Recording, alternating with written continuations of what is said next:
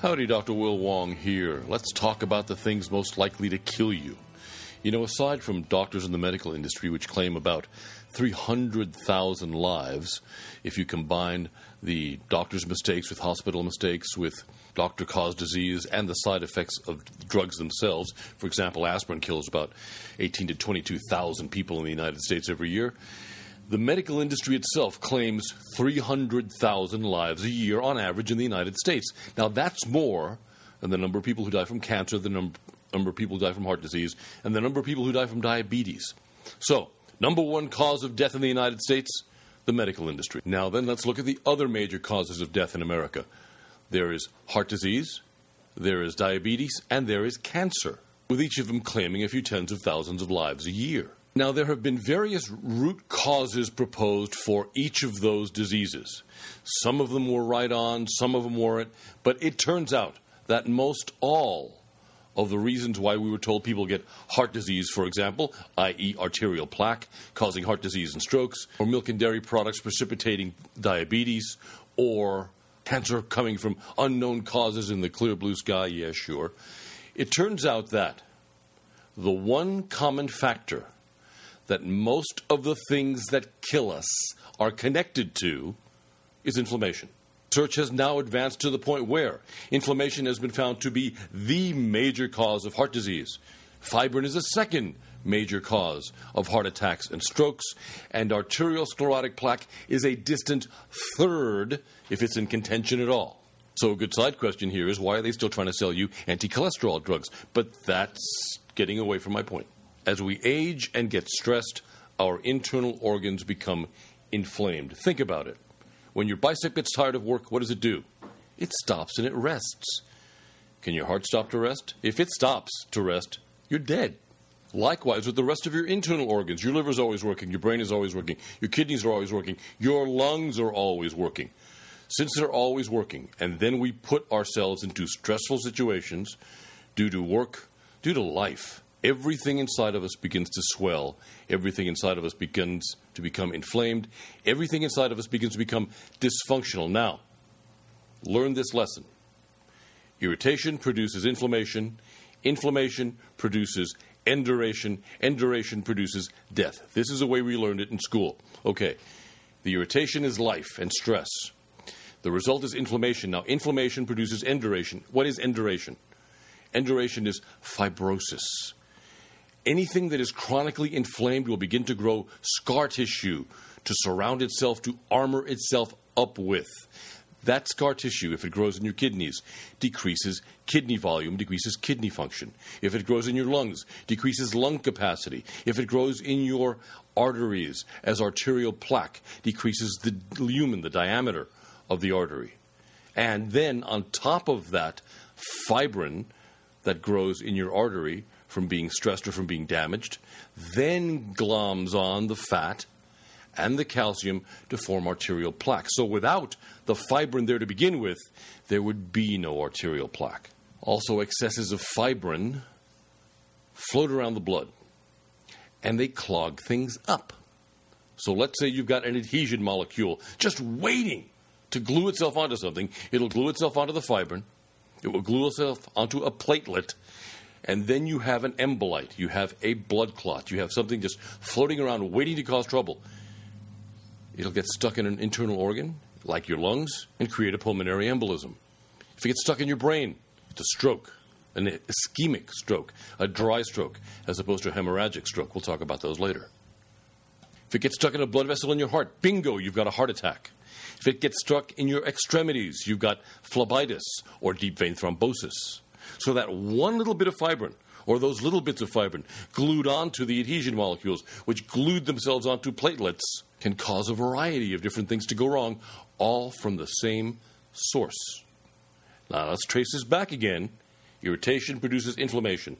The inflammation produces fibrosis. The fibrosis produces death. Now, just to give you an example of how we all get fibrosis growing inside of us as we age.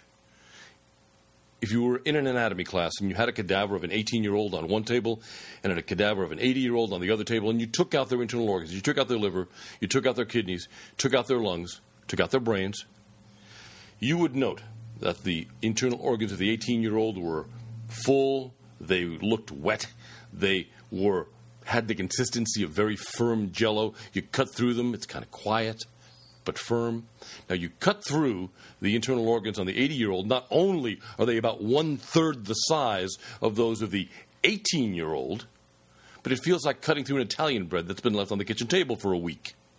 I'm exaggerating, but you get the idea of how fibrosis hardens things. Now, along with that shrinkage, along with that hardening, comes a diminution in function. So as we age and our internal organs fibrose up, it diminishes their function, and in turn, as doctors used to learn in anatomy in med school, fibrosis is what eventually kills us all. But again, I'm getting ahead of myself. Think of every disease name that ends in an itis. Every name of every disease that ends in itis is related to inflammation. And we know now that there are plenty of diseases out there who don't have the itis suffix that still are linked to inflammation as their primary root cause. Now think of all the disease states that end in an osis, with the possible exception of osteoporosis. All of the disease states that end in an osis are fibrosis diseases, diseases in which fibrosis is growing in an organ, fibrosis is growing in an area, that fibrosis is causing trouble. Now let's look at the most commonly used anti-inflammatory agents, and let's see what's right and what's wrong with them. The most commonly used agents are the non-steroidal anti-inflammatory drugs: aspirin, ibuprofen, naproxen, Relafin, Vioxx, Celebrex. Vioxx isn't around anymore because what did it do? It killed people. Oh, okay. Celebrex and the COX-2 inhibitors. Those are the most commonly sold anti-inflammatory drugs. What's wrong with them? What's wrong with them is that they actually promote the die-off of the liver and the kidneys. Now, the major cause of death from the use of non-steroidal anti-inflammatory drugs is kidney damage, kidney failure, death from kidneys not working. Second major cause of death is intestinal hemorrhage. The lining of the intestines gets so thin that the intestines begin to bleed through their lining. Loss of blood is great. Patient dies. Third major cause of death from the use of non-steroidal anti-inflammatory drugs is liver damage leading to liver failure. Liver performs up to 25 different functions. If any of those functions go south, you go south.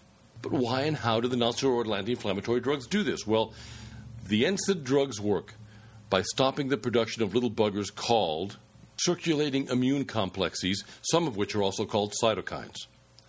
There are good cytokines and bad cytokines. The non-steroidal anti-inflammatory drugs can't tell the difference. It stopped production of all cytokines, including the cytokines that run your kidneys, the cytokines that detoxify your liver, the cytokines that maintain the intestinal lining in its thickness and integrity. So in stopping the production not only of the pro-inflammatory cytokines, but of the good cytokines as well, you're killing Peter to save Paul, and both of you are going to die fairly quickly. In the United States alone, 18 to 22,000 people die every single year from the regular use, not from the abuse, but from the regular use of aspirin, ibuprofen, naproxen, Relafin. Of the COX-2 drugs, which are not supposed to have any of the anti-liver, anti-kidney, or intestinal effects of the COX-1 drugs, well, Vioxx, Celebrex, and Bextra have turned out to be causing heart attacks, to be causing strokes, to be doing the things it wasn't supposed to be doing, like creating inflammation. Vioxx by itself killed 59,000 people and wound up landing another 139,000 in the hospital with heart attacks and strokes from all the inflammation it was causing to the heart and to the blood vessels. Does that make sense? These miracle drugs were not sufficiently tested before they were FDA approved. And yes, we know the FDA is the best government agency money can buy. Congressman Jack Kemp told us that back when he was Secretary of Housing and Urban Development. Everyone who works at FDA came from the drug companies. When they leave FDA, they're going back to the drug companies. They know what side they get buttered on. I could go off on a whole tangent for an hour on this particular subject, but let me stick to the subject at hand.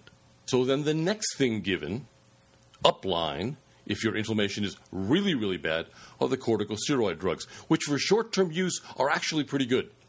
These adrenal hormones work very well at very quickly reducing inflammation. The danger comes when you use them long term. Prednisone, hydrocortisone, all have horrible, horrible, horrible side effects. Specifically, water weight gain to the point where it adversely begins to affect your heart, and it changes the shape of your bones. Everyone who uses these drugs long term becomes moon-faced. The bones in your skull get rounder and larger because the corticosteroids cause flat bone to grow. Also, if you've ever seen anyone who's been on corticosteroids for a while, the skin gets paper thin. These people have severe hemorrhaging under the skin, and the skin gets so fragile that bumping up, even gently, against a piece of furniture will tear a flap of skin off. Now the natural health food folks are telling us that the omega oils, the omega-3s, the omega-6s are wonderful anti-inflammatory agents. I could say a whole lot of four-letter words here, but let me put it to you in a kindler and gentler fashion that these guys are severely exaggerating. The actual anti-inflammatory effect of even large doses of the omega oils is comparable to less than that of a baby aspirin, if you're lucky. On the other side of the omega oils are the fact that most of them come from flax and seeds. Now, flax oil happens to have a 6-digit estrogen figure attached to it, so that about 4 ounces of flax oil has the equivalent of, now you ready for this? Okay? 379,380 micrograms of estrogen. And it's not a weak estrogen either, as you've been told. It's not an estrogen that will block bad estrogen. It's just plain old estrogen acting exactly like estradiol does. Remember back when you were told the lie about soy being a weak estrogen? And soy only has 103,920 micrograms of estrogen per 4 ounces, per 100 grams. So here flax has 3 times more estrogen than soy does, and it's supposed to be good for you. Ever wonder why most of the guys who are the great advocates of flax oil have fairly high voices? They're all tenors or altos. Why there are no visible girlfriends or wives anywhere around them? Take a good look. Take a good, hard look. Ask some good, hard questions and see what the real agenda behind the flax craze is. But, be that as it may, Canadian Medical Journal Nutrition and Cancer, in its article on what foods to avoid during cancer, has listed flax as the #1 thing to avoid. The reason for that is that 99.5% of cancers are driven in their growth by estrogen. Now, isn't that interesting that the purveyors of flax never told you that? And now the latest in the anti-inflammatory craze, the statin drugs. You know, the statin drugs have failed miserably at preventing heart attacks and strokes. Many of the statin drugs themselves caused heart attacks and strokes, and death by liver failure, kidney failure due to glomerulosclerosis, and rhabdomyolysis was common with the statin drugs. You know, before the advent of the statin drugs, 4 people died worldwide a year from rhabdomyolysis. That's why your muscles begin to dissolve, clogs up your kidneys, kills your kidneys, and plots you're dead. After the advent of the statin drugs, rhabdomyolysis became actually quite common, with the first sign being that your urine turns brownish, almost black, as you begin to urinate away your voluntary muscle proteins. So now, since they've so utterly failed at preventing heart attacks and strokes, they want to find another reason to still sell you this junk that can cause liver damage, nerve damage, and kill you faster than a heart attack or a stroke will. So now they're going to see that, or they're going to try to prove that the statin drugs lower inflammation, and try to find themselves another niche that they can sell these poisons for a little while longer and take advantage of their money-making abilities. Now let's look at the only safe anti-inflammatory agent in the world, proteolytic enzymes. There are over 160 journal-published, peer-reviewed medical research papers to show that orally administered proteolytic enzymes reduce inflammation, lyse away fibrosis, that they actually have an absorption and that they have a therapeutic action. You know, it begs a question. If you don't have absorption, you're not going to get a therapeutic action. In every field from angiology to urology, systemic enzymes have been applied, and they have been found to be useful. Now, let's talk about how they work. Let's cover the 5 primary actions of systemic enzymes, starting with inflammation. Inflammation is marked by redness and swelling. Inflammation is the body's way of telling you something is wrong initially. But inflammation can become chronic. And we see that with chronic inflammation, it breeds disease. Now, inflammation is caused by the immune system sensing an irritation. And then the immune system creates a little critter called a circulating immune complex, a pro-inflammatory cytokine, to travel down to wherever the irritation is and create inflammation. Now, let's say you've got a bum right knee. Let's say you've got a torn anterior cruciate and a torn medial meniscus in that knee. Your body will create a circulating immune complex specific to your right knee. Won't go to your elbow, won't go to your brain, won't go to your heart, won't even go to your left knee. It will go to your right knee only, and this is via the science of protein tagging. The Nobel Prize, I think in biology, was won in 1999 for the discovery and the development of the theories of protein tagging.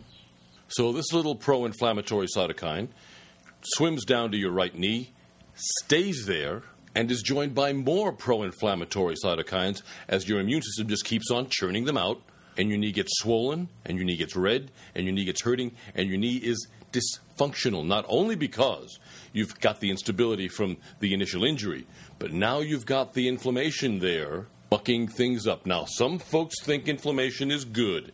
Inflammation is the body's sign to keep from using an area. So we need to not stop inflammation. These people are idiots. You know, if you can't figure out that a place is hurt, there's something mentally wrong with you. You not only have the pain from the part that you tore, sprained, strained, ripped apart, or otherwise hurt, but now, on top of the pain of the destroyed and mangled tissue, now you've got this inflammation setting in. That's supposed to be good for you? Yes, it brings a whole lot of blood, and that blood, these people say, is supposed to help speed the healing. Let's see what that blood actually does. That blood takes the tissue that's already torn and pulls it further apart. That blood and lymph fluid balloons an area to the point where it becomes so totally dysfunctional that you might even block circulation, as in an anterior compartment syndrome of the leg. You can block circulation and the whole dang limb can become gangrene. Is that a good inflammation? I put it to you that the people who think inflammation is a good mechanism have never had any. And they've certainly never dealt with patients who have chronic inflammation.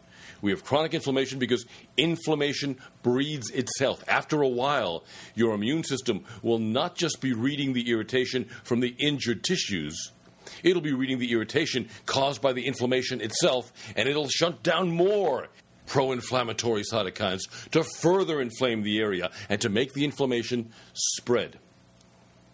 Let's take the point of having an overworked liver. You've got inflammation in the liver because you're drinking alcohol, because you're not taking your B vitamins, because you're stressing all to hell and working 24 hours a day. Okay? That inflammation now spreads to your pancreas because inflammation, like fire, spreads. And what happens to your pancreas? Your pancreas now becomes diabetic. So now you have a sick liver and a sick pancreas. Okay, from your pancreas, where does it spread? It spreads into your kidneys. And your kidneys begin to get fibrosis, glomerulosclerosis inside of it. And that glomerulosclerosis begins to cut back on your kidney function, which in turn begins to kill you. Am I making my point here? Inflammation, like wildfire, spreads. There is no such thing on God's green earth as good inflammation. And anyone who thinks inflammation is a useful tool for healing has never had or has never had to deal with patients with either acute inflammation or with chronic inflammation, because both of them can lead to some very bad things. Okay, so now that we put those silly notions to rest, let's continue. 60 years of research and 60 years of clinical experience in German, Central European, Japanese, and Asian medicine show that orally administered proteolytic enzymes do get absorbed despite their huge size.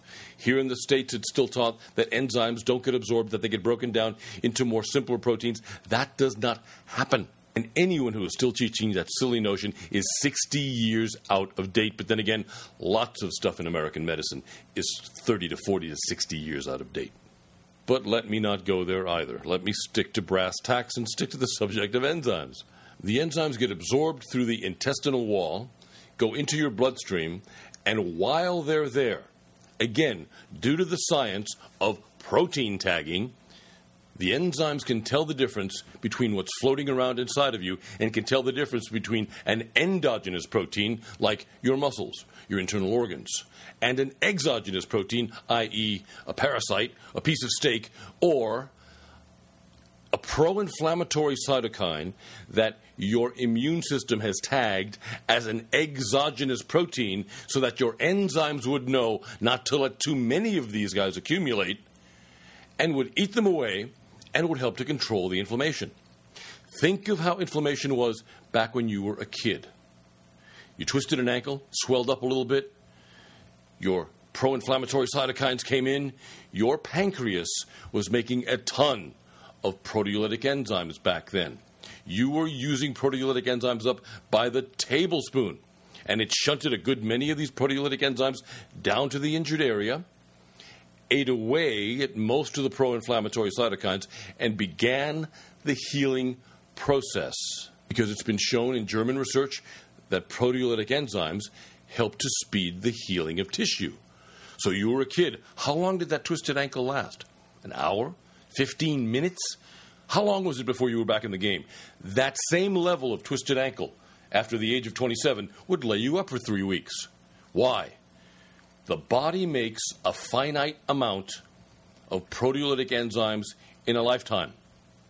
We use most of those proteolytic enzymes up by the time we are 25 to 27 years old. At 27, the body begins to dole the proteolytic enzymes out with an eyedropper instead of with a tablespoon, because it knows that if it maintains the level of proteolytic enzyme output that it had for the previous 25 years, you'd be dead by the time you were 40. Now, before any of you people, especially you docs, tell me that the body doesn't work that way, think of dopamine.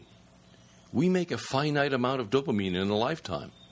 When you use up your stock of making dopamine, within 3 days of making your last drop of dopamine, you're what? You're in a premorbid condition? Yes, doc. And you are what? You're frickin' stone cold dead. Remember that mechanism? If you don't, please refer back to your Guyton's physiology. Well, the same thing goes for your pancreas. The cells in your pancreas will only work for so long before they begin to die out, just as the cells in the substantia nigra of the brain will work for only so long before they begin to die out and dwindle in their number. And when the cells in the substantia nigra begin to die out, somewhere around 40, 45, you have a 1 to 10% loss of dopamine making every year until death. Likewise, at 27, which we know from the physiology textbooks is the beginning of old age, we have a downturn in the production of proteolytic enzymes by the pancreas. And as the cells reach their limit and begin to die out and they don't reproduce as fast, you have a diminution in the level of proteolytic enzymes seen in the body with each consecutive year. And we know, we can see and feel the effects of the diminution of our own production of proteolytic enzymes because we can feel the inflammation setting in. How many folks out there don't feel worse at 35 than they did at 25 or 27? How many aches and pains begin to set in? How many of those old athletic injuries have come back to revisit you? Look at the downturn in your physical appearance between 27 and 35. Look at what's happening to the wounds when you cut yourself. Back when you were a kid, you'd cut yourself, and the wound would heal with a beautiful, pliable, almost invisible scar. Now what happens? The scar is bumpy, lumpy, hard, full of scar tissue, full of fibrosis, full of keloids, and it's ugly. It's inflexible. Why? We'll get to that when we touch on fibrosis. But the main reason why is because we are making less and less and less of our own proteolytic enzymes than we were before.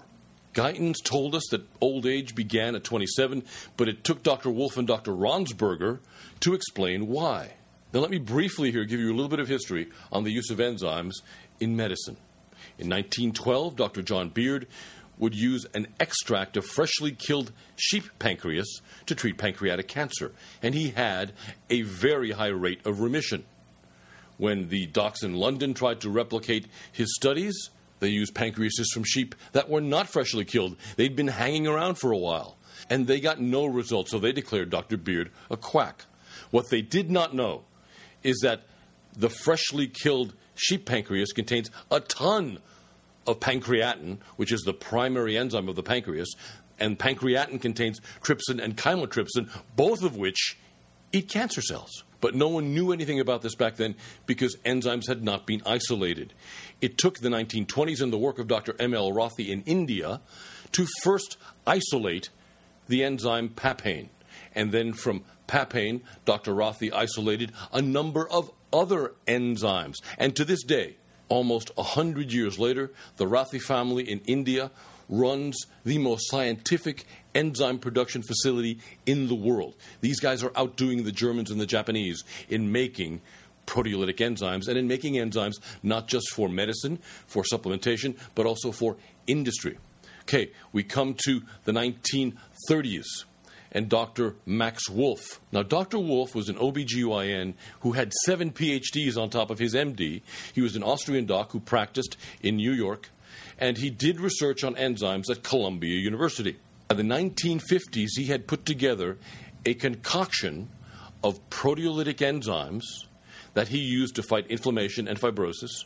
At that time, he was working for Pfizer, and he tried to sell the concoction to them. They didn't want any part of it because, being natural, it couldn't be patented, and they didn't see how they could make any money off of it. Yes, they said your studies are very valid. Yes, the stuff really works, but we can't make any cash, so we don't want to know about it. So Dr. Wolf got together with Dr.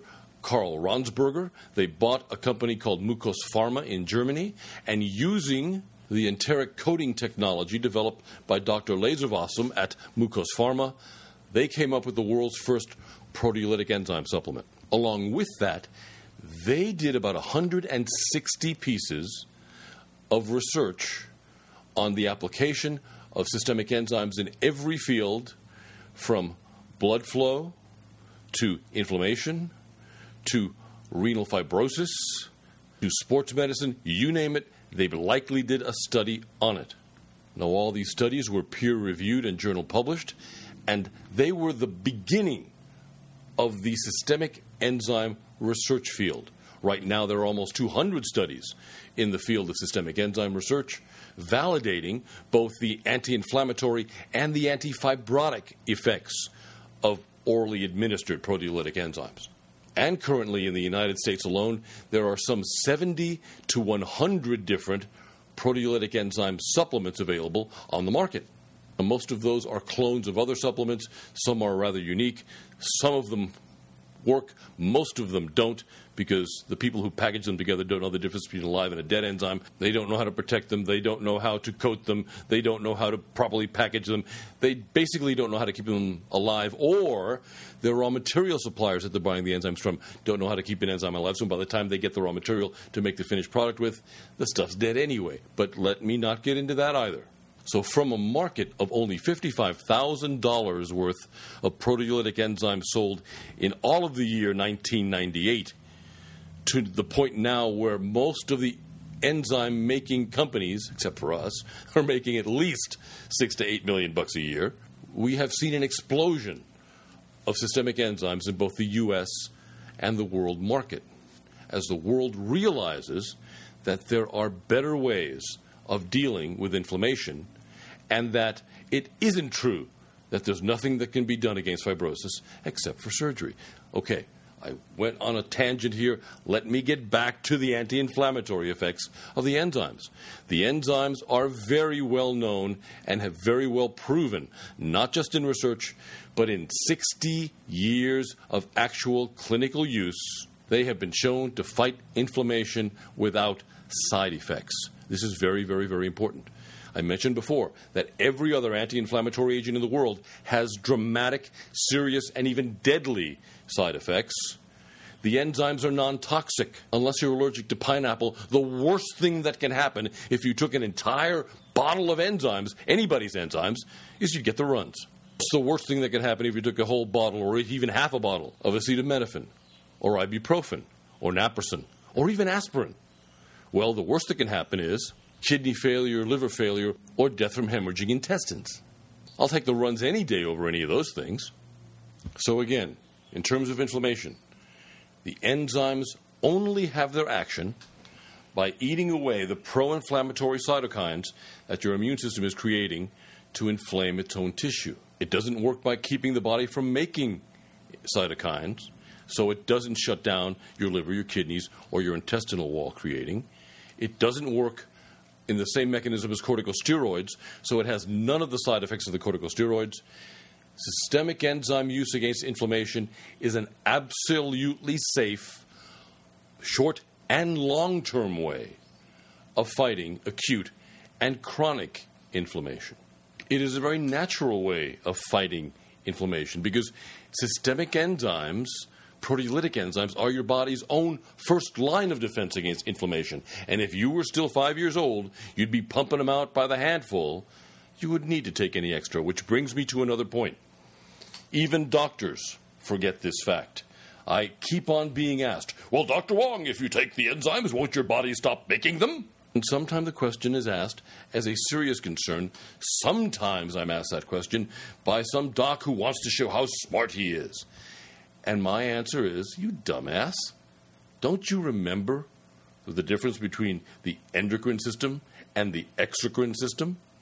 Endocrine and exocrine? Open your Guytons once again, and let's review.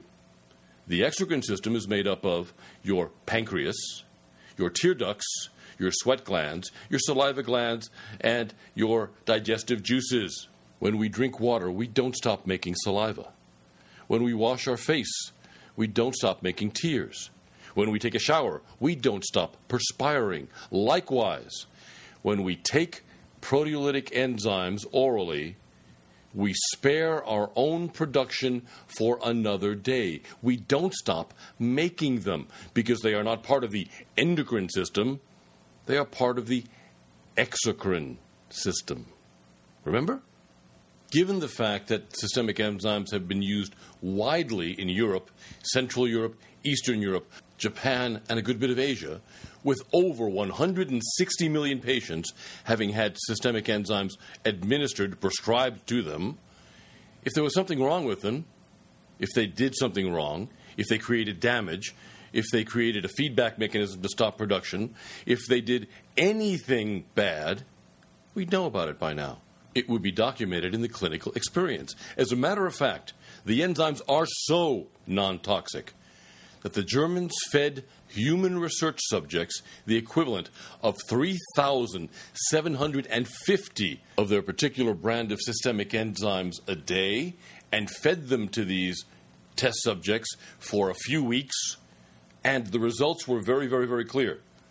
The test subjects were a heck of a lot healthier after the few weeks of taking all those systemic enzymes than they were before. All their blood work was better. The inventories of how they felt were better. Everything showed that they had improved in their state of health and that nothing bad had happened to them. And research in both Germany and in India and in Japan all show that proteolytic enzymes are completely non-toxic. They have no LD50 or LD100. So they are safe for use against chronic inflammation long-term and at high doses. So whether it's an athletic injury with severe and acute inflammation, or it's a long-term inflammation like those that can cause heart disease or diabetes or worse, the use of systemic enzymes, varying the dose, varying the period of time the patient is on it, can work marvelously at lowering or eliminating the inflammation without the need to use the damaging drugs. Now, do not confuse anti-inflammatory effect with a pain-killing effect. The nonsteroidal anti-inflammatory drugs not only lower inflammation via the mechanism of stopping all cytokine production, they are also, in and of themselves, painkillers. And while most pain is caused by inflammation, not all pain is caused by inflammation. So we can reduce the inflammation and thereby reduce the pain, but don't think of the enzymes as a pain killer, because they're not. Now, dosing enzymes against inflammation varies from product to product depending on the actual enzymatic action of the product. And for this, don't read the label. The label will tell you nothing about what the product actually does. The label will tell you what the raw material suppliers told the guys who packaged the enzyme about what is supposed to be in the raw material. It's more than likely that the guys who actually packaged the product that you're looking at and the bottle never tested the raw materials to see if they actually had that level of enzymatic action. There's a bit of trust here between the people who are making the finished product and the raw material suppliers, and there has to be. If you don't trust them, don't use their raw materials. But there are some raw material suppliers who aren't very good at making the raw materials that they're making. And while they're absolutely fresh and out of the vat, their enzymes might have a certain particular level of enzymatic action. What's stated in the C of A certificate of analysis might not actually be the enzymatic action had in the product at the particular moment in time when the product maker is packaging their product either into a tablet or into a capsule. Is this confusing? I'm sorry if it is. But don't go by the label comparing one systemic enzyme product to another. The proof of the pudding is in the eating. You've got to try it. You've got to actually put it into your body and see if it works. Now let us quickly deal here with a common misconception. It is a misconception usually had by medical doctors that enzymes are only used for digestion, and that the only use of a proteolytic enzyme is to help you digest protein in the intestines. That ain't so, folks. Proteolytic enzymes are biocatalysts. They are things that help other things to work. They speed up chemical reactions. The 4 or 5 proteolytic enzymes that you either make or you eat create what we call the enzyme cascade. They, in turn, create between 2,000 to 3,000 other enzymes, which, in turn, create between 25 to 35,000 other different enzymatic reactions in the body. Without enzymes, it would take you about 15 minutes to bat your eyelid and a half an hour to bend your elbow. The chemical reactions for all that would be extremely slow without the enzymes. Digestion is the absolute last thing an enzyme will do once its teeth, an enzyme is a lock and key mechanism, once the teeth of the enzyme have been worn down sufficiently that they can no longer adequately function for its primary actions, then the enzymes are shunted down into the pancreas, where they are in turn used for digestion and then eliminated from the body. They still have enough punch to help you break down your protein in your food.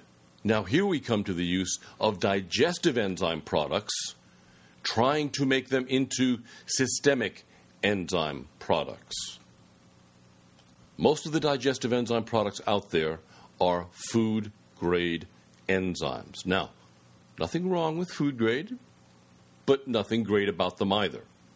Food-grade enzymes are usually fairly weak, always uncoated or unprotected by an enteric coating or an enteric matrix, which means that once they come in contact with the hydrochloric acid in the stomach, they get destroyed. Enzymes are extremely pH sensitive. They work well in alkaline environments. They work well in environments from about 7 pH to about 8.5 pH.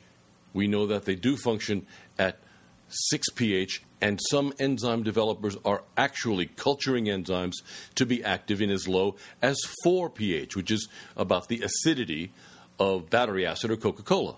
Now, the hydrochloric acid in your stomach is 2 pH, so the enzymes usually get killed by high levels of hydrochloric acid unless they're enterically protected. An enteric coating is a coating of either sugar or an inert polymer that encases the enzyme and protects it so that it can get through your stomach and into your intestines where the environment is alkaline. Your duodenum is about 6.5. the rest of your small intestine into your colon is about 7 plus pH, and that is a very friendly environment for the enzymes to have their action in and absorption through. Now, it has to be said that your body in general is composed of seawater and should be in the 7s in terms of pH. We can tell a very sick person by their pH being in the 5s and 4s. All cancer patients, for example, are in 4-point-something pH. Now, I have to touch on one fad that the health food industry is going through now, of advocating a very high pH level of things to get the human body into. I have to say that any pH much over 8.5 is going to be caustic. It's going to be as damaging to the body as a high acid would be, because you get to either end of the pH scale and you have a caustic eroding effect. Ammonia is 9.2 pH. So anyone who'll tell you that they have 10 pH water, stay away from that stuff. Also, anyone who tries to measure pH via the kidneys is absolutely frickin' nuts. The kidneys in the stomach are supposed to be acidic. A high level of alkaline, as is seen with excess protein ingestion causing a high ammonia load in the kidneys, cause the kidneys to scar over.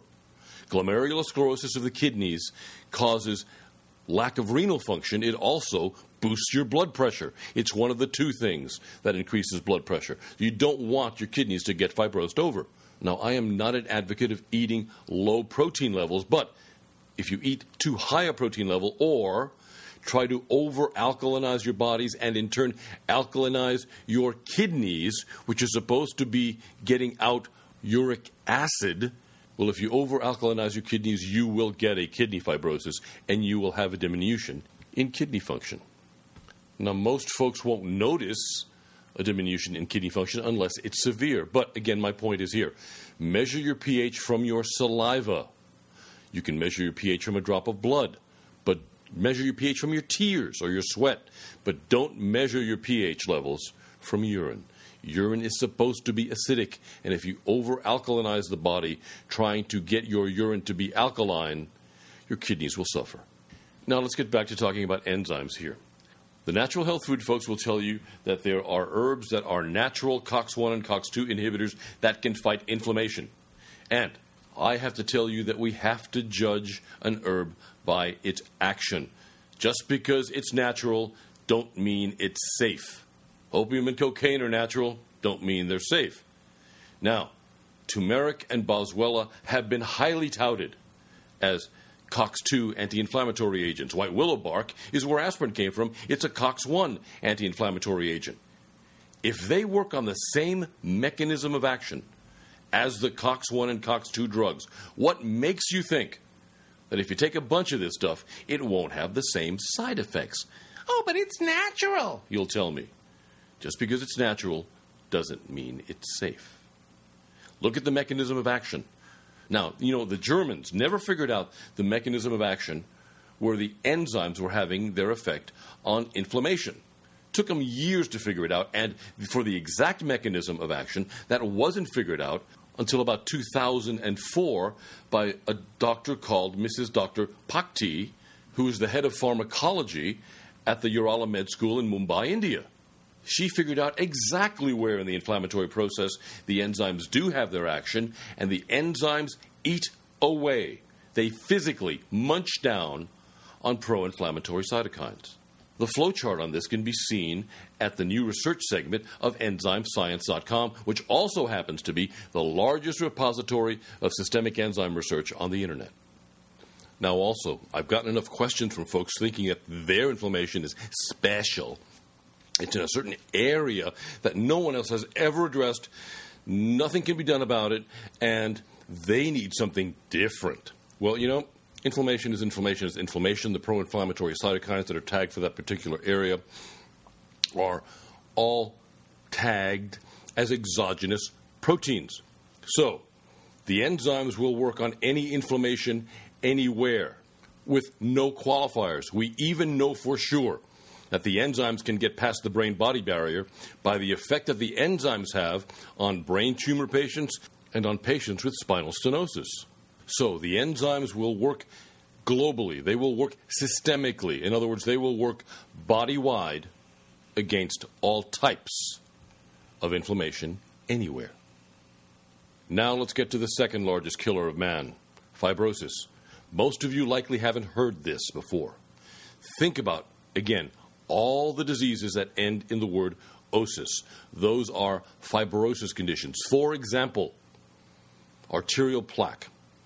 When an artery is damaged, strained, or somehow lesioned, it develops a patch over the lesion consisting of scar tissue. That scar tissue forms a spiderweb-like framework around which fat, calcium, and heavy metals glue themselves. They glom themselves onto this framework, and bingo, you've got arterial plaque. You've just broken a limb. You've just had surgery. What happens afterwards? When you get out of the cast, do you have full range of motion? No. Fibrosis has grown over the joint, causing immobility. And you have to break that fibrosis, just like you have to break the fibrosis in your hamstrings to be able to touch your toes to regain full range of motion. Post-op, many patients grow fibrosis, especially in the abdomen region, after a C-section, after abdominal surgery, and that fibrosis grows into the abdominal viscera, into the internal organs, and begins to strangle them off to the point where you've got to go back and get another surgery just to cut through the fibrosis that's choking off your intestines. Or you had that wound, or you had that plastic surgery, and it didn't quite heal right, and you developed this big knobby thing of fibrosis called a keloid because your body wasn't making sufficient proteolytic enzymes to get the excessive fibrin out of the wound as it was healing. Let me explain how wounds heal. First part of wound healing, your body develops this framework, this spider web of fibrin across the wound, from one end of the wound to the other. And then through that spider web of fibrin, think of that spider web of fibrin as the steel structure in a skyscraper. Then through that spider web of fibrin grows the epithelial tissue to fully heal the wound. So fibrin is considered soft connective tissue, and it is the framework for the epithelial tissue that grows through it. Now, think of our skyscraper. You've got the structural steel. And then on that structural steel, you put in the floors, you put in the concrete, you put in the glass, you put in the whatever, to make a building. Now, what would happen if you put in so much structural steel that you couldn't put in the floors, you couldn't put in the walls, you couldn't put in the glass, you couldn't even put in the chairs and the desks and everything else you need to make a proper building? Well, that's about what happens when you develop a keloid. The body sends all this fibrin through the wound, more than you need for the structure to heal itself. And the body depends on the proteolytic enzymes to find the excesses of fibrin, because the body knows exactly how much fibrin is supposed to be per square inch of every part of your body. It's in your programming. And the enzymes are supposed to eat away at the excess of the fibrin so that the tissue can grow through well, and you've got a beautiful, almost invisible wound. When you develop a keloid, you've got this big knobby thing hanging there because you didn't have the enzymes inside of you to eat away at the fibrin to make the wound heal properly. Let me tell you a story. I was speaking to this plastic surgeon. He was in his 50s. And for 40 years, he had a robin's egg-sized keloid on his left hand. He had broken one of his long bones in the hand. It had come through the skin. And right at the knuckle side of the hand, the posterior aspect of the hand, he developed a keloid, and it had been there forever. He personally started using systemic enzymes with his patients to prevent the formation of keloids with them, and he was taking them himself for some arthritic conditions that he had. Well, about 3 to 6 months into taking the systemic enzymes, he gives me a phone call and he tells me a story. He had always had this keloid on his hand, and then one day he was brushing his teeth. His left hand was braced up against the sink, as folks normally do, and he looked down on his left hand, and the keloid wasn't there. He had not noticed the thing slowly being lysed away, but it was so obvious when it wasn't there because it was this big knot on top of his hand for 40 years. He was so excited that he immediately right after he brushed his teeth, got on the phone and gave me a call. Now, to go back for a second and touch on the issue of arterial plaque for a moment, we had a call from this gentleman who had one side of his carotid arteries rotor-rooted out. He was due to have the other side rotor-rooted out for severe growth of arterial plaque. I forget his degree of occlusion, but it was greater than 70. And he got the flu. He had to wait and postpone the surgery until he got over the flu. Well, certain things happened, and he did not get to have the surgery till about 6 months later. When he went to do the prep work for the surgery, his doctor did a Doppler ultrasound, again, to try to determine the size, position, and degree of the occlusion, of the blockage in the other carotid artery. Well, he couldn't find anything. And then he went over all the other arteries he knew where there were blockages, and again, they couldn't find anything. This fellow had been on systemic enzymes for the better part of 6 months, again, to try to cope with some inflammation from his arthritic conditions. And the lipase and the proteolytic enzymes in the systemic enzyme had lysed away, had eaten away all of his arterial plaque, and he didn't have a single occlusion anywhere that his doctor could find on Doppler ultrasound. In another like story, spoke to a gal a good number of years ago whose dad had severe clogging of both of his carotid arteries. He was getting almost no blood to his brain. He had a 95-plus degree of occlusion in his carotid arteries. He was not conscious during the day. They wheeled him around in a chair, and when he was conscious, he was incoherent. He was babbling. Couldn't say a full sentence, couldn't get out a complete thought, and then he'd go back to sleep again. Well, his daughter got him on high doses of the systemic enzymes we had available back then, and in 6 months, he went back to Johns Hopkins to get his degree of occlusion measured, because now he was awake most of the day. Now he was fully conscious most of the day. Now he could make complete sentences. He would have complete thoughts. He would have entire conversations with his kids. And from 90-some-odd% occluded, he was now only 60-70% occluded. And when I spoke to his daughter again some months after that, he was even less occluded, and the doctors were astounded because they had done nothing, drug-wise or surgically, to open up this man's carotid arteries. Now, let's look at the fibrosis that happens with normal aging. As we age, our bodies become inflamed, and that is made worse by the estrogen dominance we all get, guys and gals all get, round about the age of 40, 45, although these days we see it happening in folks as young as 35. Now, you postmenopausal gals will tell me, I don't make estrogen anymore. Actually, you do make estrogen, and estrogen is all that you're making. You are estrogen dominant because even though you have a lowered level of estrogen production, you're not making progesterone anymore because you're not making babies. You're not making testosterone anymore because you don't have to be horny because you're not making babies. So without making testosterone or progesterone, estrogen's all you've got left. Now, any guy over the age of 40, 45 is so estrogen dominant that I guarantee you that if you did hormone tests, he would have more estrogen floating around in him than his wife does. This is a period of life when guys go from watching Conan the Barbarian to somewhere in time. This is why really older guys cry at commercials. And as we know from our experience with HRT, as we know from our experience with birth control pills, as we know from the combined medical experience with estrogen, estrogen produces fibrosis. Now, if you tag on all of the extra estrogen that we're getting from soy, from flax, from black beans, from every seed, every pod, every bean, and every pea is a mini uterus and therefore is estrogenic. You know, we've just found out that soy has a ton of estrogen. Well, guess what, folks? Flax has 3 times more estrogen than soy. And all those estrogens are combining together to form inflammation and fibrosis.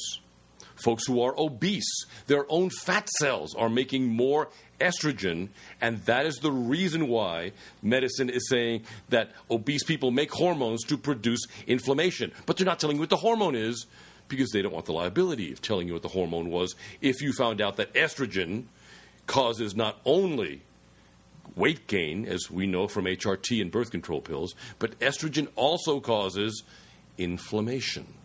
As a matter of fact, I will go as far as saying that estrogen is the hormone of planned obsolescence and death, because it is the hormone that leads us to the inflammatory and fibrosis conditions that take us to the point of death. So when I spoke about that 80-year-old cadaver with the shrunken organs and the fibrosis all laced through it, we were talking about someone who got that way because of estrogen dominance, causing inflammation, causing fibrosis, bringing about whatever disease went and killed them. So up to this point, medicine has tried to prevent the formation of keloids. It has tried to prevent the formation of fibrosis by fighting the inflammation. But now we know that you can't use any of the medical anti-inflammatory agents long-term because of the harm that they do. So how do we fight fibrosis? Well, up to now, surgery has been the only way of getting rid of excessive amounts of fibrosis. Let me touch on one more thing. I almost forgot to mention one of the most important forms of fibrosis, which is excesses of fibrin and fibrinogen in the blood.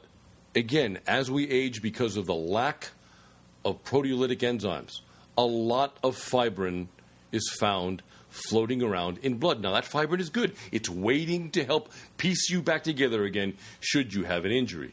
It's waiting to rebuild your soft connective tissue inside of your body. But when you have too much of it, it sticks itself to the adhesion molecules, and then those adhesion molecules on top of the fibrin glue themselves onto platelets, and bang, you've got an embolite. You've got a blood clot. And that can cause everything from phlebitis to deep vein thrombosis to a dry stroke or heart attack. So what can you do about all this fibrosis? What can you do about the adhesion molecules?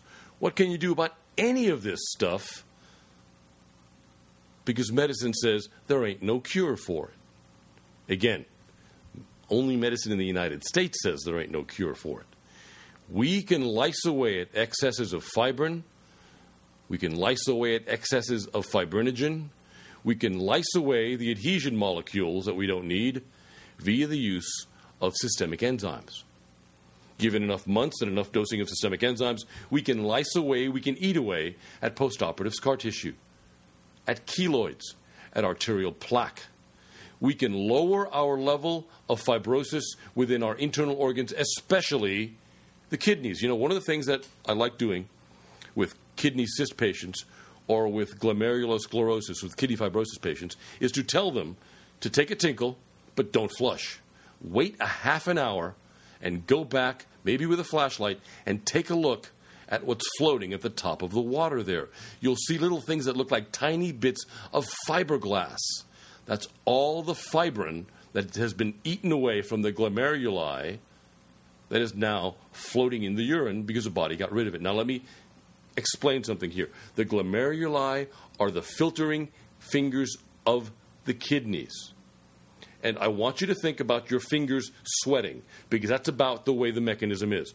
Your blood pressure forces fluid through these fingers, and the fluid virtually sweats through these little fingers and then drops into your kidney. The fingers are the filters for the fluid. They filter out the uric acid and the metabolic wastes from the blood. Now, what would happen if you put a partial rubber glove over your fingers? You wouldn't be able to sweat as much, would you? The sweat wouldn't get out. So what would your heart have to do? Your heart would have to increase the pressure on your bloodstream to force the same level of fluid through a smaller filtering space. Your kidneys demand a constant level of inflow and outflow in order to maintain proper health, in order not to dry up, because the drier it gets, the more fibrosis it gets. The wetter it gets, if it gets too wet, then it gets backed up, it develops infections.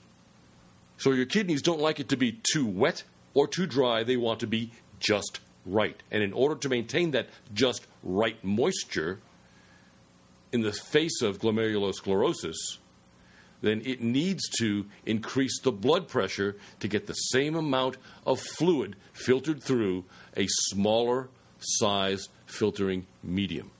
And this is the second reason for high blood pressure. By the way, the first reason for high blood pressure is occlusion in the peripheral microcirculation system. In other words, you've got little tiny fibrin clogs in your little itty-bitty blood vessels in your arms and legs.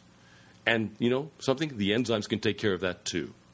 One of the messages we always get from gals who've had poor circulation, cold hands and feet, who start using the enzymes, is that they tell us that they feel this itching in their skin, like 1,000 ants are under it. Or they might have an ache, or they might have this pins and needles effect. And then all of a sudden, within a week or two, gosh, their husbands don't recoil when they go to warm their feet on them anymore because their feet aren't cold. Their hands aren't cold. They're pinker. They have better circulation. And you could show this, actually, through imaging, that the limbs do have better circulation. On top of that, once the blood vessels in the peripheral vascular system have been opened, guess what? Blood pressure drops. Now, if you combine that with building miles and miles and miles of new blood vessels via strength training exercise, you've got a slam-bam double whammy of a combination for reducing caused by peripheral vascular resistance. But getting back to fighting visceral fibrosis. When we use systemic enzymes, for example, with a liver cirrhosis patient. Now, the liver is the most regenerative organ in the body. The kidneys won't rebuild, your brain won't rebuild, your heart won't rebuild, your thyroid will not rebuild, your liver will rebuild. So, we can use the enzymes to lyse away at the scar tissue, the fibrosis, that's part of cirrhosis. We can use the lipase in the enzymes to eat away at the fatty deposits that have grown in the liver.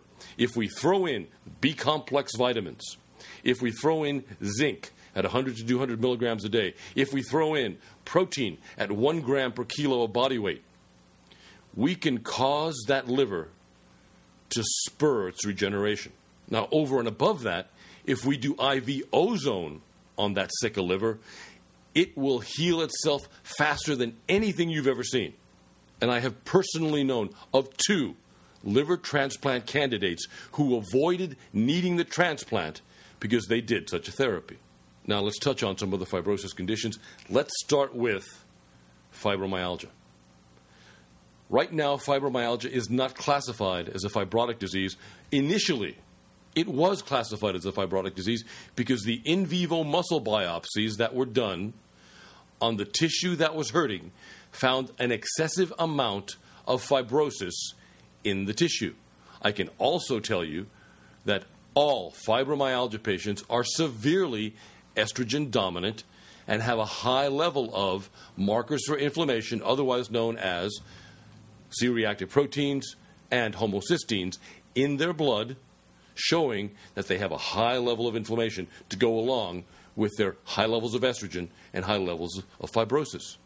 Now, as most any fibromyalgia patient will tell you, their pain cannot be quenched by the use of nonsteroidal anti-inflammatory drugs, corticosteroids, or even the opiates. Why? This is the reason why most MDs think that these patients are absolutely raving nuts, because everything they throw at it that should take away their pain isn't. But they're not thinking. They're not remembering a kind of pain that cannot be taken away by any of the pain medications. They're not thinking back to their cardiology, for example.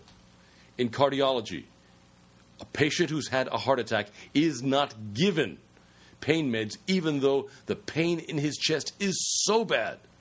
And the reason why he's not given pain meds is because the docs know it's not going to do a damn bit of good, because the pain is caused by ischemia. Ischemia is a lack of oxygen and adenosine triphosphate. That's the sugar that our body runs on. When you lack oxygen and adenosine triphosphate, you get pain. The best example of this I can give you is something you've all done. When you were kids, you all put strings or rubber bands around your wrists and you cut off the circulation to your hand. What happened to your hand? First it went numb, right? Didn't feel much. But then as you tried to move it, it began to ache. And the longer you kept restricting the blood flow while you were trying to move, the more it ached and the worse the pain got. That is the pain of ischemia. You weren't getting any oxygen. You weren't getting any more adenosine triphosphate. Your body was anoxic. That tissue part was anoxic. and it was screaming at you. Right at that moment in time, you could have mainlined heroin. You could have injected heroin into that aching hand, and it wouldn't have done a damn thing. Because the pain of ischemia cannot be relieved by anything except the restoration of adenosine triphosphate and or oxygen. Okay, let's go to fibromyalgia. We have a patient with an excessive amount of inflammation and an excessive amount of estrogen, and we know they're going to grow fibrosis by the fistful in their voluntary muscles due to the inflammation and due to the estrogen. So we throw in the systemic enzymes, and the systemic enzymes begin to lyse away at the fibrosis. The systemic enzymes begin to lyse away at the fibrin plugs, occluding the microcirculation. The enzymes begin to open up the circulatory channels and relieve the restrictions that are placed on that tissue. And within a few weeks, what happens? Pain's gone. And the reason it's gone is because oxygen and adenosine triphosphate are getting to the affected areas. If on top of that we throw in 1,000 to 2,000 milligrams a day of a magnesium citrate to relieve the muscle spasm, you get most of what is ailing people with fibromyalgia. Now, I have to throw in a caveat here. 60% of fibromyalgia patients are actually not fibromyalgia patients. They are Munchausen's patients. They want attention. They want to make their families and their loved ones jump. They are using their sickness to manipulate, lollygag, and gold brick. The fibromyalgia patients I'm speaking of will do anything to get better, including the exercise that is needed to build more blood vessels to bring more blood to the affected areas. But not the gold bricks. Not the Munchausen's patients. As soon as they feel themselves getting better, they will quit doing that, claim more sickness, go doctor hopping again, and badmouth you to all get out because they don't want to get better. They're making what we call in medicine secondary gain from being sick. So the fibromyalgia patients I'm referring to who have great success with the enzymes and with the magnesium are the 40% who desperately want to get rid of their condition because they want to get back to their real lives. Now let's look at another place where enzymes can be crucially effective in helping with the problems had. Let's look at the estrogen-driven women's fibrosis conditions of endometriosis, uterine fibroids, ovarian cysts. Now, endometriosis can get so bad it can grow into the abdominal cavity, into the lung cavity, and even up into the brain. Ovarian cysts, it's said, are caused by androgens, male hormones, but the androgen in question is dihydrotestosterone. It's the androgen that gives gals the darkened mustache and the little whiskers on their chins. That androgen is actually an analog of estrogen and not of testosterone. If it were testosterone, these gals would be horny as heck, but they're not. If it were testosterone, these gals would have great muscle tone, but in general they don't. If it were testosterone, these gals would have beautiful heads of hair, and a good many of them don't. DHT is the same analog of estrogen that causes men in their middle age and senior years to swell their prostate, to lose their hair, to grow hair on their backs and ears while losing the hair on their heads. DHT is not had by non-estrogen dominant men. You won't find young guys 17, 18, 19, 20 with DHT. They've got real testosterone. They don't develop the DHT stuff until they get into middle age and old age. But with gals and their estrogen levels, they can grow DHT all the time. As soon as they hit menstruation, they can start making DHT. And that's where the endometriosis comes from. That's where the uterine fibroids come from.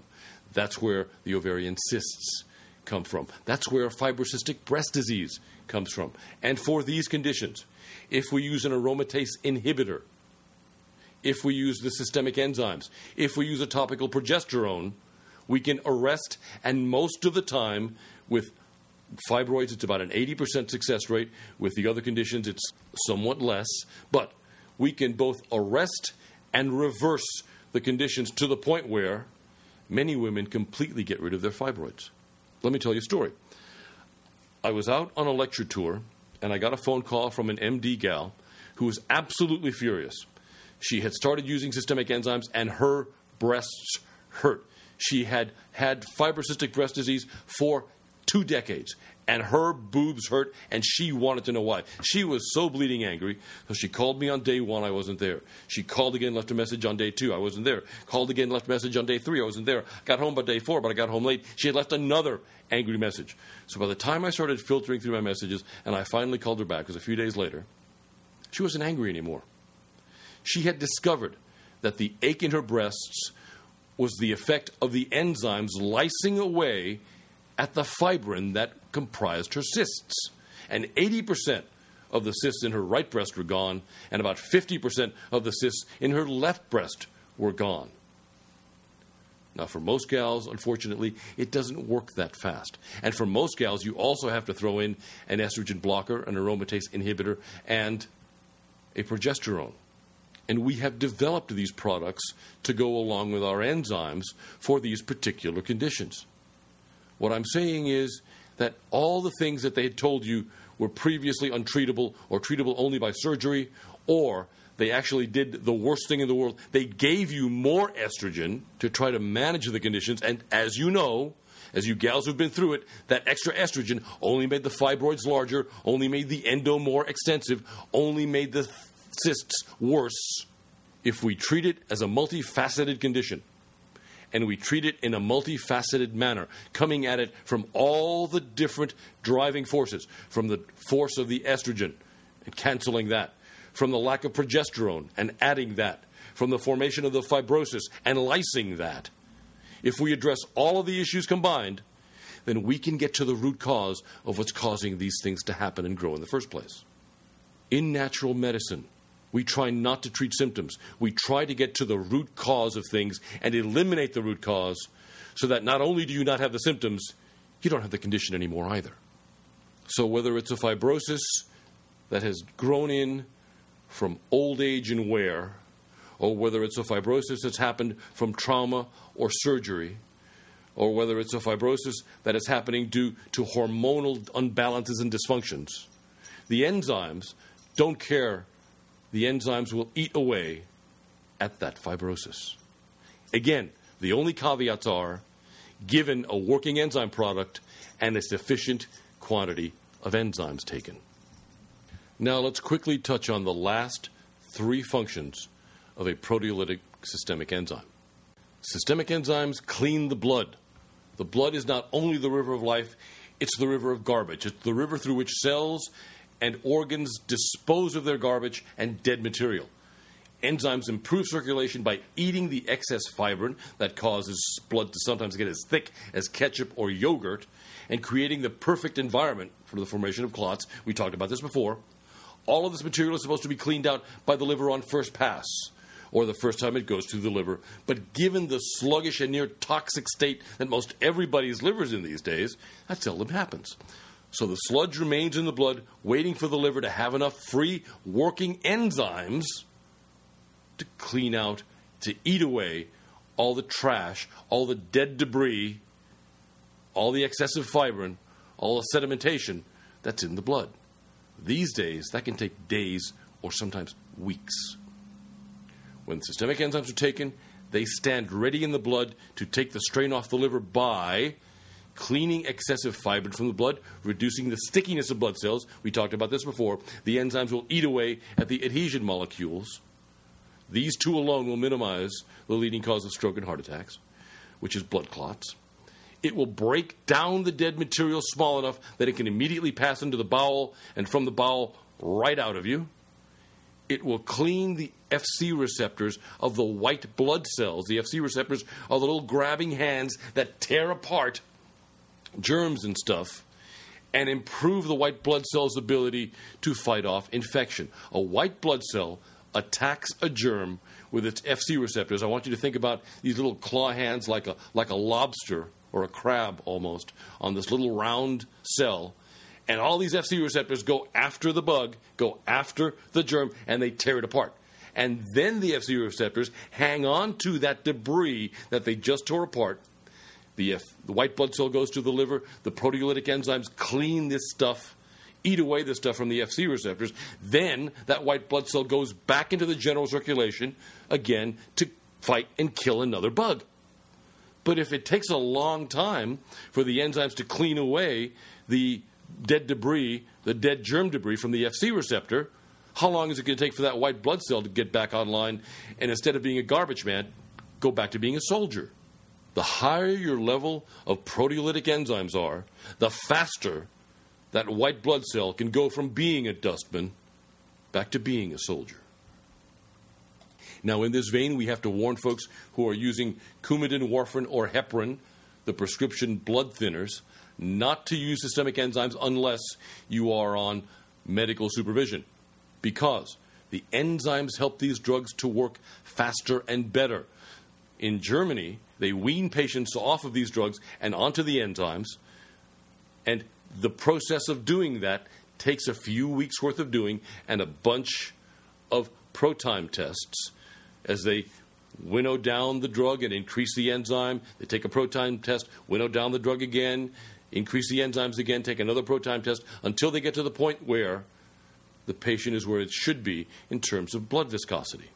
So unless you have that kind of supervision and you're on warfarin, coumarin, or heparin, do not use systemic enzymes. Now, the next thing the enzymes do is that they act as an adaptogen modulating immune function. If the enzymes find that the immune function is down too low, it will boost it up. If the enzymes find that the immune system is up too high, it will downshift it, and it will eat away at the antibodies the immune system is creating to attack its own tissue. Germany uses systemic enzymes almost exclusively in the treatment of autoimmune conditions, of MS, of lupus, of rheumatoid arthritis. They rarely use the very side effect prone and even deadly drugs we use here in the States against all those autoimmune conditions. Now, I have to say that they've also done research in Germany and Eastern Europe on the use of systemic enzymes with transplant patients who are getting immune suppressive drugs, and it has been found that the enzymes do not undo the immunosuppression, even though they can, in some instances, act as immune system boosters. The enzymes do not undo those drugs, and in transplant patients who have used systemic enzymes, their transplants have much less in the way of scar tissue growing through them, and they last longer. For example, kidney transplant patients who are diabetic.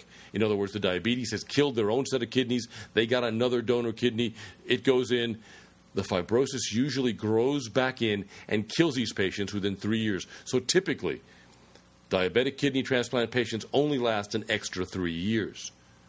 With the use of systemic enzymes, I personally know of diabetic kidney transplant patients who are in their 7th or 8th year of survival, and they are doing just grand. Now, the last thing that systemic enzymes do is that they are mild antivirus and antibacterial agents. A virus replicates in the body via latching on to your DNA and replicating itself. When a virus takes over your cell, that cell no longer belongs to you. It belongs to the virus. And if you think of an hourglass, when 50% of your cells belong to the viruses, you're dead. Now, a virus latches on to your cells via its exterior protein coating. It's called an isoprene bond. And when that coating glues itself onto your cells, and then the virus eats through your cell wall, bonds to your DNA, it makes more of itself. It replicates itself, and it increases what's known as the viral load. Anything that can prevent that isoprene bond from happening will reduce your viral load. Well, the enzymes see viruses as an exogenous protein, which is exactly what they are. It will begin to eat away at the exterior protein coating of a virus, rendering that bit of virus inert. The Germans found when they fed large doses of systemic enzymes to their HIV patients that their overall viral load plummeted. And by good amount, I'm talking to up to 200 or 300 pills a day of that particular product that they were using. When we use systemic enzymes with chronic fatigue patients who happen to be chronic mononucleosis patients, we see that their level, their titers for their Epstein-Barr virus goes down.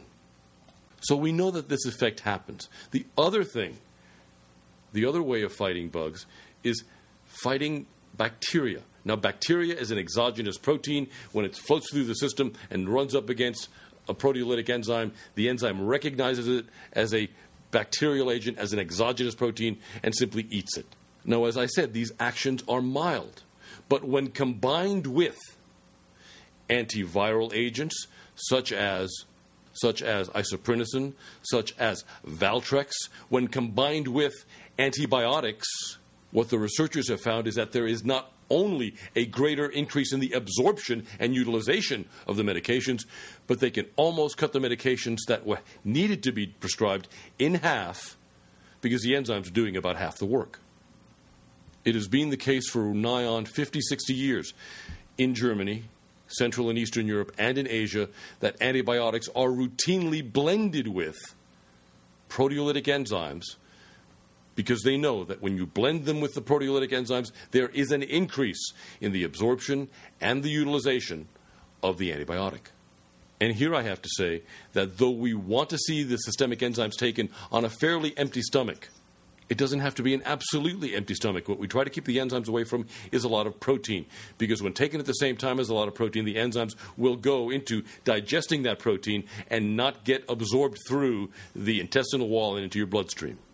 Although I have to say this is not a hard, fast rule, because we know from the use of systemic enzymes on birth trauma that when the Germans administered the crushed up enzymes that they had in goat's milk or in formula to newborn infants because they had a traumatic effect, they had inflammation somewhere, especially in the head, that the enzymes did their work marvelously at reducing inflammation even though they had been given with a drink containing a good bit of protein. But in general, as a general rule of thumb, try to take the enzymes in between meals.